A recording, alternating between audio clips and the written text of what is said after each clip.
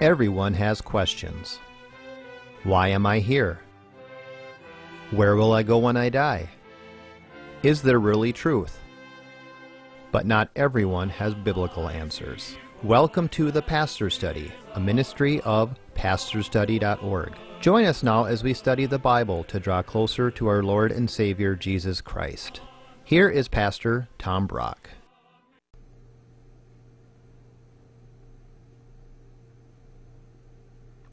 Welcome to the Pastor's Study. The topic for this half hour is, what does the Bible teach about the afterlife? There's a lot of confusion today about what happens after you die. Have you ever seen Sylvia the Psychic on TV? Well, she was promoting her book, Christmas in Heaven. And she says, my spirit guide told me that they celebrate Christmas in heaven like we do down here on earth. And the angels give Jesus presents in heaven. So she says, we need to get back to the true meaning of Christmas. I mean, I heard this and I thought, you know, the devil's sneaky. He can take some truth and mix it with New Age lies to get you to believe the lie. No, today we're going to ask, what does the Bible teach about the afterlife? And here are some of the questions we're going to tackle.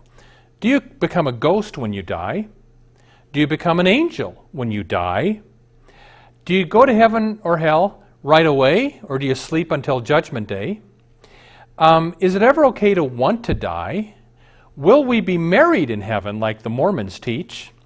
And regarding heaven and hell, can I know now where I'm going to go, or do I have to wait till I die to find out where I spend eternity?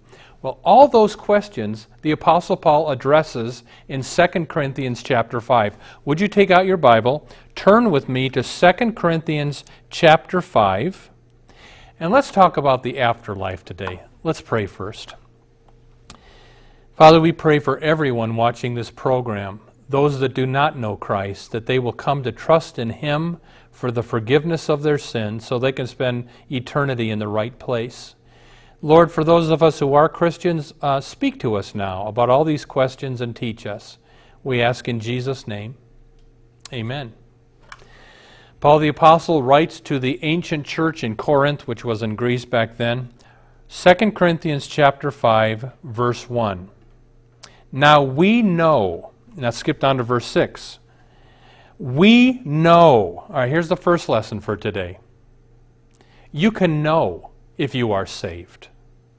1 John 5:13, I write this to you who believe in the Son of God, that you may know that you have eternal life. Some people think, well, you got to die and then you find out where you spend eternity. No. My life was changed when I was 19 years old and somebody explained 1 John 5:13 to me, that you can know for sure where you spend all eternity. This week, I was eating pizza at a pizza place. There was a carpenter remodeling the building. When he heard I was a pastor, he starts talking to me. He was raised Catholic, but it sounds like he's left it behind. And he said, you know, Catholics teach one thing, Lutherans teach, Buddhists, Jews, everybody teaches all these different things. Well, I guess we'll all find out when we die. And I said, no. Let me tell you what happened to me. When I came to understand that we're saved by Christ alone on the cross and not by our good works, because we're saved by grace, and he who believes in the Lord Jesus will be saved, doesn't say might be. When I understood the promises of Scripture to those who believe in Christ, it changed my life. And I said to him, even though I'm a sinner, I know for sure my sins are forgiven and I'm going to heaven because it all depends upon Christ. Well, we had quite the talk. But if you don't know where you're going to spend eternity, get out 1 John, not the Gospel of John, but back by Revelation, 1 John 5:13. Read that and claim that. It changed my life. Verse 1. Now we know that if the earthly tent, that's our human body, we live in is destroyed, we have a building from God, an eternal house in heaven, not built by human hands. Here's the next lesson. A new body is coming. He's talking about our new resurrection body. This is good news for persecuted Christians. This is good news for you if you've got cancer or if you've got arthritis. We say it every day in the Creed. I believe in the resurrection of the body. So follow this. We do not believe, Christians, that we will be disembodied spirits for eternity. We believe that one day we'll receive what's called our resurrection body, these perfect new bodies in which we will live for eternity. But when is it that we get that new body? On the last day. You know, I've been a pastor for over 30 years. Do you know the one question I get more than any other question? Where is Grandma right now? Is Grandma in heaven right now, or is she sleeping till Judgment Day to be raised from the dead on the last day? And I respond, both are true. The Bible does teach when you die, your spirit goes right to heaven to be with Christ. Today you will be with me in paradise, Jesus said to the thief. But the Christians in heaven don't have their new resurrection body yet. I believe my grandma is conscious with Christ right now, but she too is waiting for the last day when Christ returns and the dead are raised imperishable and given their new bodies. So both are true. And one more thing on this. The Bible never says we will become angels. Jesus said, Mark 12, we will become like angels in heaven in that we won't be married, we'll be single. But he never says we'll become angels. Therefore, the Mormon religion is wrong when it teaches you'll be married for eternity to your spouse you had on earth. No, you won't. Read it for yourself, Mark 12, 25. Verse 2, 2 Corinthians 5, verse 2. Meanwhile, while we're waiting, we groan, longing to be clothed with our heavenly dwelling, our new body. Here's the next lesson. Groaning is part of the Christian life. There is a TV preacher who's very popular right now. He has the biggest church in the country. They call him the smiling preacher because his sermons are always about, be happy.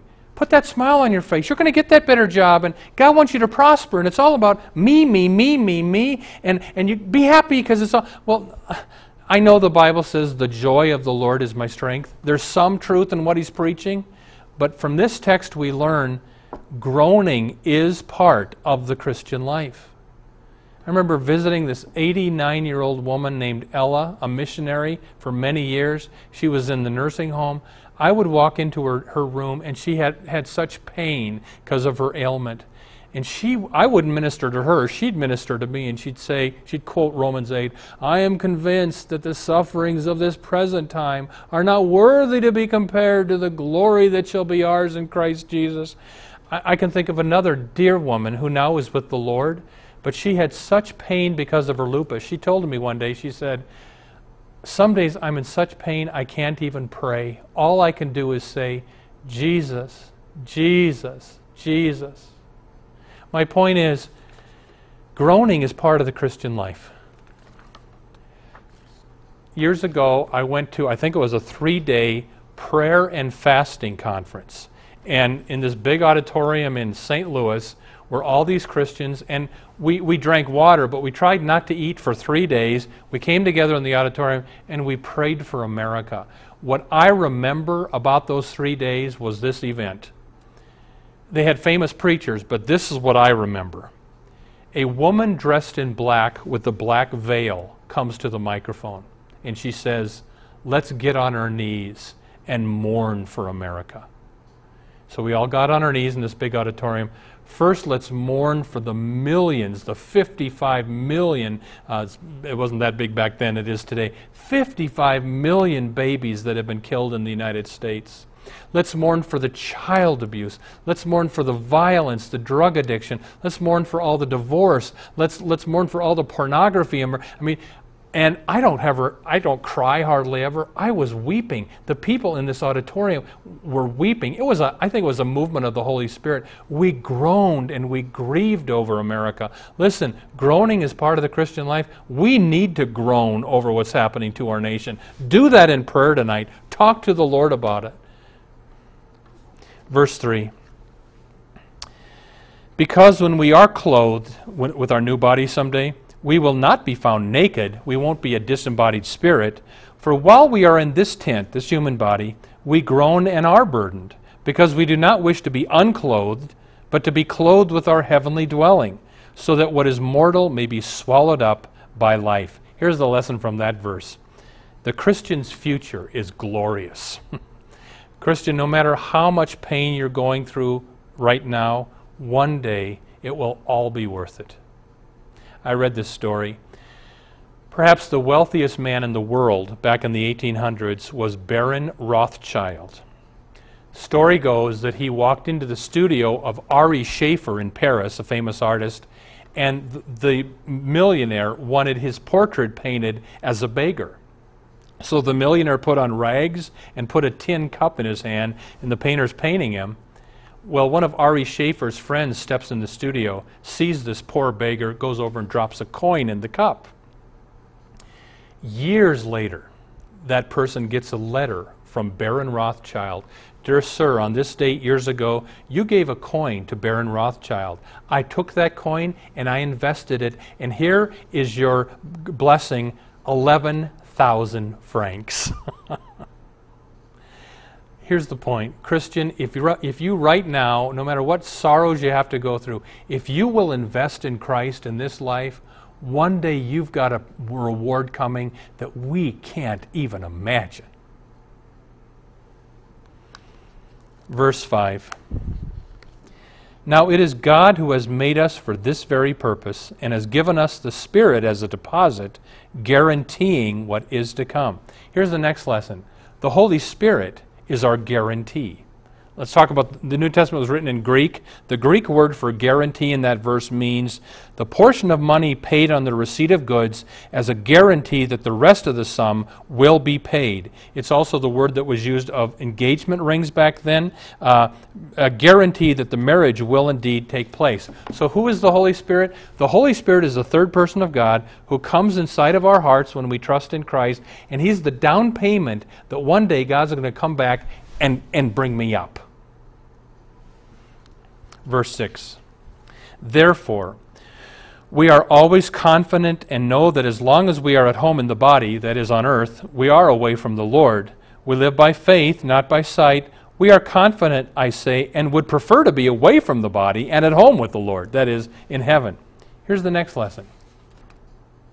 It's okay to want to go home. Paul says here, better to go home and be with the Lord. When I'm at somebody's deathbed and they say, oh, Pastor, I'm in such pain, I just want to go to be with the Lord. I don't rebuke them. I don't say, tut. What I say is, look, I'm healthy. There are days I want to go home to be with the Lord. Nothing's wrong with wanting to go home to the Lord. It's a sin to kill yourself. It's a sin to hasten it because the Lord has you on earth for a purpose. But nothing's wrong with the desire to be with the Lord. Here's the story I tell at funerals. Supposedly, a couple hundred years ago, there were no sheep in Australia. So a large boatload of sheep leaves England for the long journey to Australia. And they put a bunch of dry hay on board to feed the sheep. Well, things are going well, but when the ship finally nears the coast of Australia, a fog settles in, and for 2 or 3 days they can't dock the boat. And so the ship of sheep is off the shore, and suddenly the sheep won't eat. But finally, the fog lifts, they land the sheep, they eat the green grass, and were saved. You know what had happened, though? While they were offshore, the sheep could smell the green grass of the hillside. It made them lose all appetite for the dry hay on board. To me, that is a picture of the Christian life. We get kind of a whiff of heaven down here, and some days it just makes us kind of want to go home. Let's look at verse 9. So, we make it our goal to please Him, whether we are at home in the body on earth or away from it in heaven. Here's the next lesson. The Christian's goal is to please God. Somebody asked me, you know, God blesses us all the time. Is it possible for us to bless God? Is that a possibility? And I quoted the Psalms, bless the Lord, O my soul, and all that is within me, bless His holy name. Bless the Lord. His praise will continually be in my mouth. I will bless the Lord at all times. So here's, you know what the wonderful truth is? You and I can actually bless God.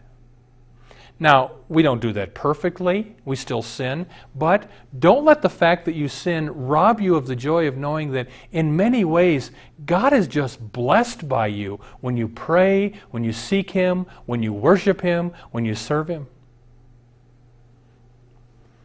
Verse 10. For we must all appear before the judgment seat of Christ, that each one may receive what is due him for the things done in the body, whether good or bad. Here's the next lesson. This verse was written to Christians. Here's the next lesson. Christians will go through Judgment Day.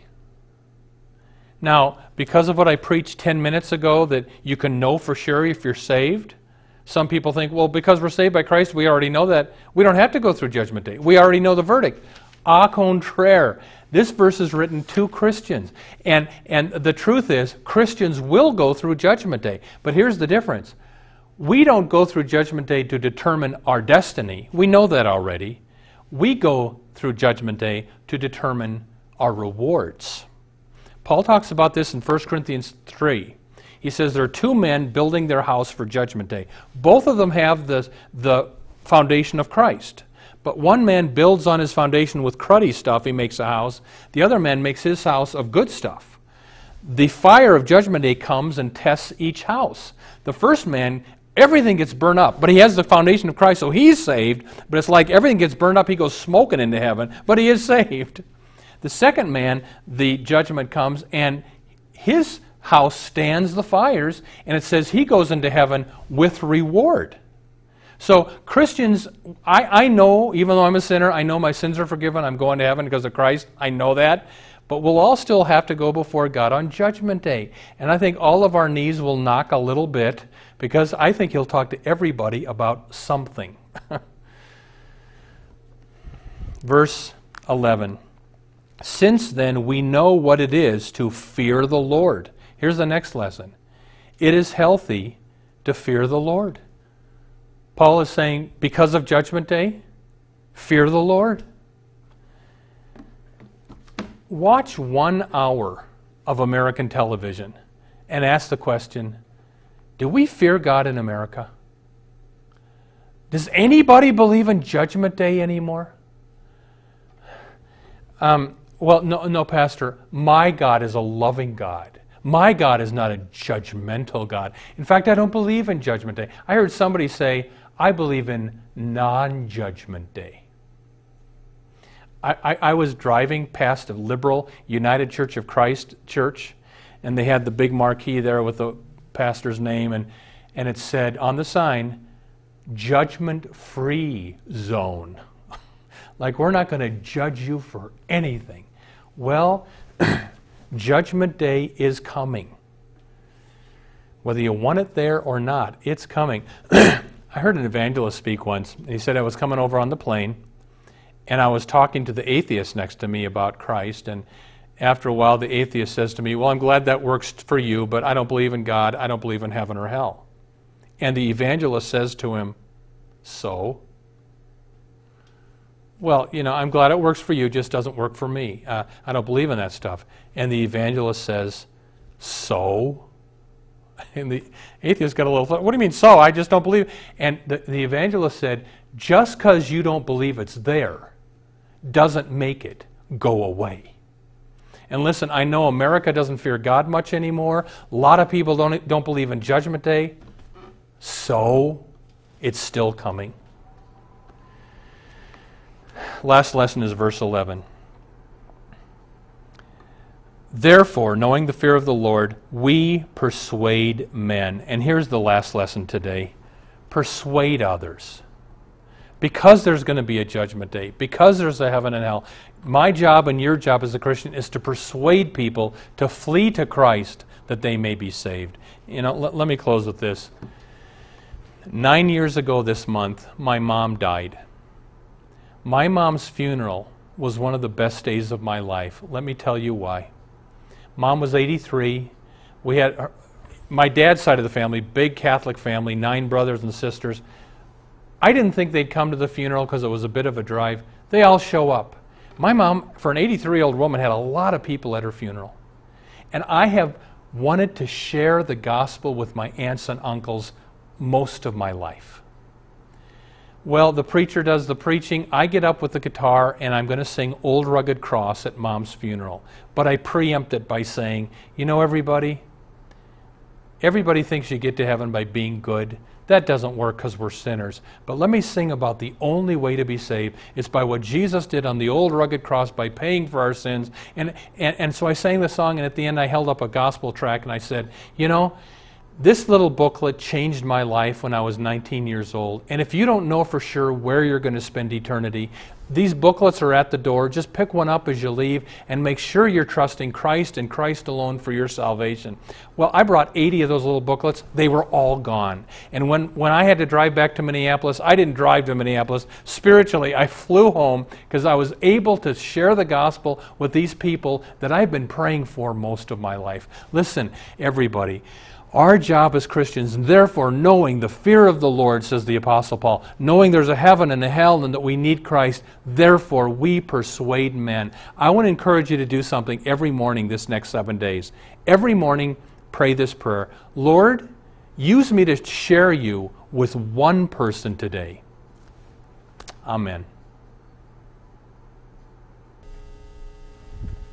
Welcome to the portion of the Pastor's Study where we now ask Pastor Brock to share with us his knowledge of Scripture and his insights to answer questions we have regarding the Bible, our Lord, and our everyday walk with Him.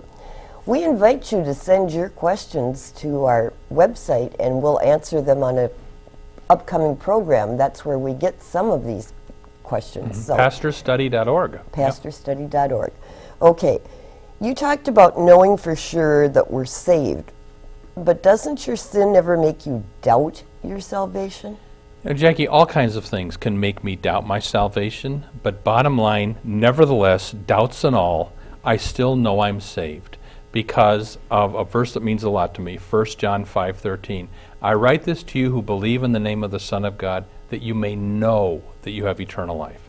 And because my salvation depends on Jesus on the cross and not on me, hallelujah, then I can know. If my salvation depends on me, I don't know. But because it depends on grace, on Christ, I do know that by the grace of God I'm forgiven and I'm saved. But I'll tell you, some good ways to fight your doubts.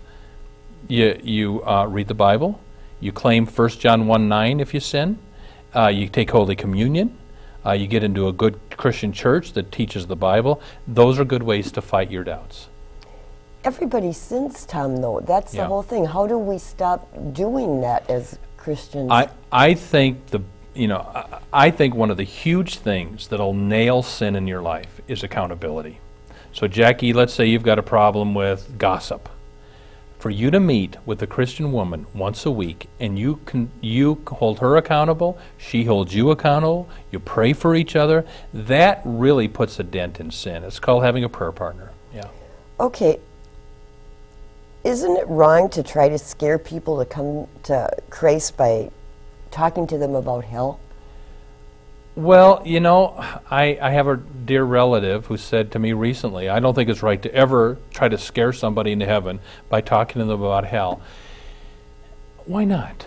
You know, if there is a hell and the people are going to go there for all eternity, isn't it loving to talk to them about Jesus and the need of faith in Him? I don't think it's an evil thing. I think it's a loving thing. Now, you can do it in a stupid, evil way. I'm not going to yell at people, you're going to hell. But if somebody doesn't believe in Christ, I don't think anything's wrong with saying, I want you to spend eternity in heaven, not hell. We all deserve hell, but it's only by Christ we'll be saved. So don't you want to put your faith and trust in Him for the forgiveness of your sins? That's a loving thing to do. Yeah. Okay. You know, when we're talking about evangelizing or talking to people and that, what salvation pamphlets would you recommend? You talked about a tract and... Yeah. You know, Jackie, I was just on a plane, and I just shared the gospel with a guy, and I forgot to put some, what I use are what's called the 4 spiritual laws. You can get it in most Christian bookstores, but just go to a Christian bookstore and say, do you have any salvation pamphlets? And they'll have about 30 different pamphlets. All of them normally are good at a Christian bookstore. 4 Spiritual Laws is one that I use. Another one is called Do Good People Go to Heaven? Which they don't, because we're all sinners. It's by Christ we're saved. So those are some good. But can I tell you what happened on the plane? Sure. So I say my prayer before I get on the plane. This very wealthy man is sitting next to me. He's got homes in New Jersey, South America. All, he's a rich guy. And we talked for a while, and then I just said to him basically, my point is, Jackie, it's good to have pamphlets, but sometimes you just got to do it verbally. So here's the way I do it. I say, I think even though I was raised in the church, I think I had the misunderstanding that the way you get to heaven is by being good. And then I discovered in college, nobody's good. We're all sinners. We deserve hell. But God came down from heaven, lived the perfect life I couldn't, then went to the cross to pay for my sins, rose from the dead. And when I discovered we're saved by Christ and not by me, it changed my life. And you know what this guy said? He was a Catholic. I don't know how much he really went to church, but he said, I always thought I was saved by being good enough. Thank you, he said. I didn't know that, he said. So sometimes if you don't have a tract, the way you share the gospel is just verbally, and what you got to get in there is Christ died for our sins, and he rose from the dead, and we're saved by him and not ourselves. That's the nutshell that we share with people. Okay. Pastor Brock, what will our bodies be like, our new bodies? Mm-hmm. The answer, when we rise from the dead, the answer for that is almost the whole 1 Corinthians 15th chapter. Paul goes into what our new bodies will be like. They won't be like our old bodies, which will die and decay. They'll be perfect new, what he calls spiritual bodies. They'll be bodies, but they'll be spiritual bodies. They'll be perfect and imperishable. And I think we will know each other in heaven, because Jesus said, you'll see Abraham, Isaac, and Jacob in the kingdom of heaven. So, Jackie, I've never seen Abraham and Isaac, and neither of you, but somehow we'll know that was Abraham over there. Yeah. Okay. So you do think we will recognize each other? I do think we will. I don't think, how this works only the Lord knows. I don't think my grandma will be 85 for eternity, and I don't think a 3-year-old baby will be 3 years old for eternity, but only the Lord knows how this works. But you won't have aches and pains. They'll be perfect new bodies. Won't people be looking for people they know then, instead of the reason for going to heaven? Yeah, and Jackie, good point. When I hear somebody say, oh, I want to die so bad so I can go see my husband. No, you want to see Jesus in heaven. We're out of time. Thanks for being with us. We pray God would grant you his richest blessings this week.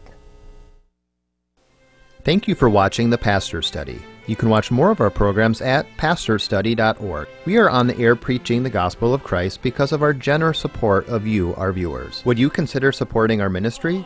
You may do so at pastorstudy.org or write The Pastor Study, P.O. Box 41294, Minneapolis, Minnesota 55441. May the blessing of our one triune God, Father, Son, and Holy Spirit be with you today and always.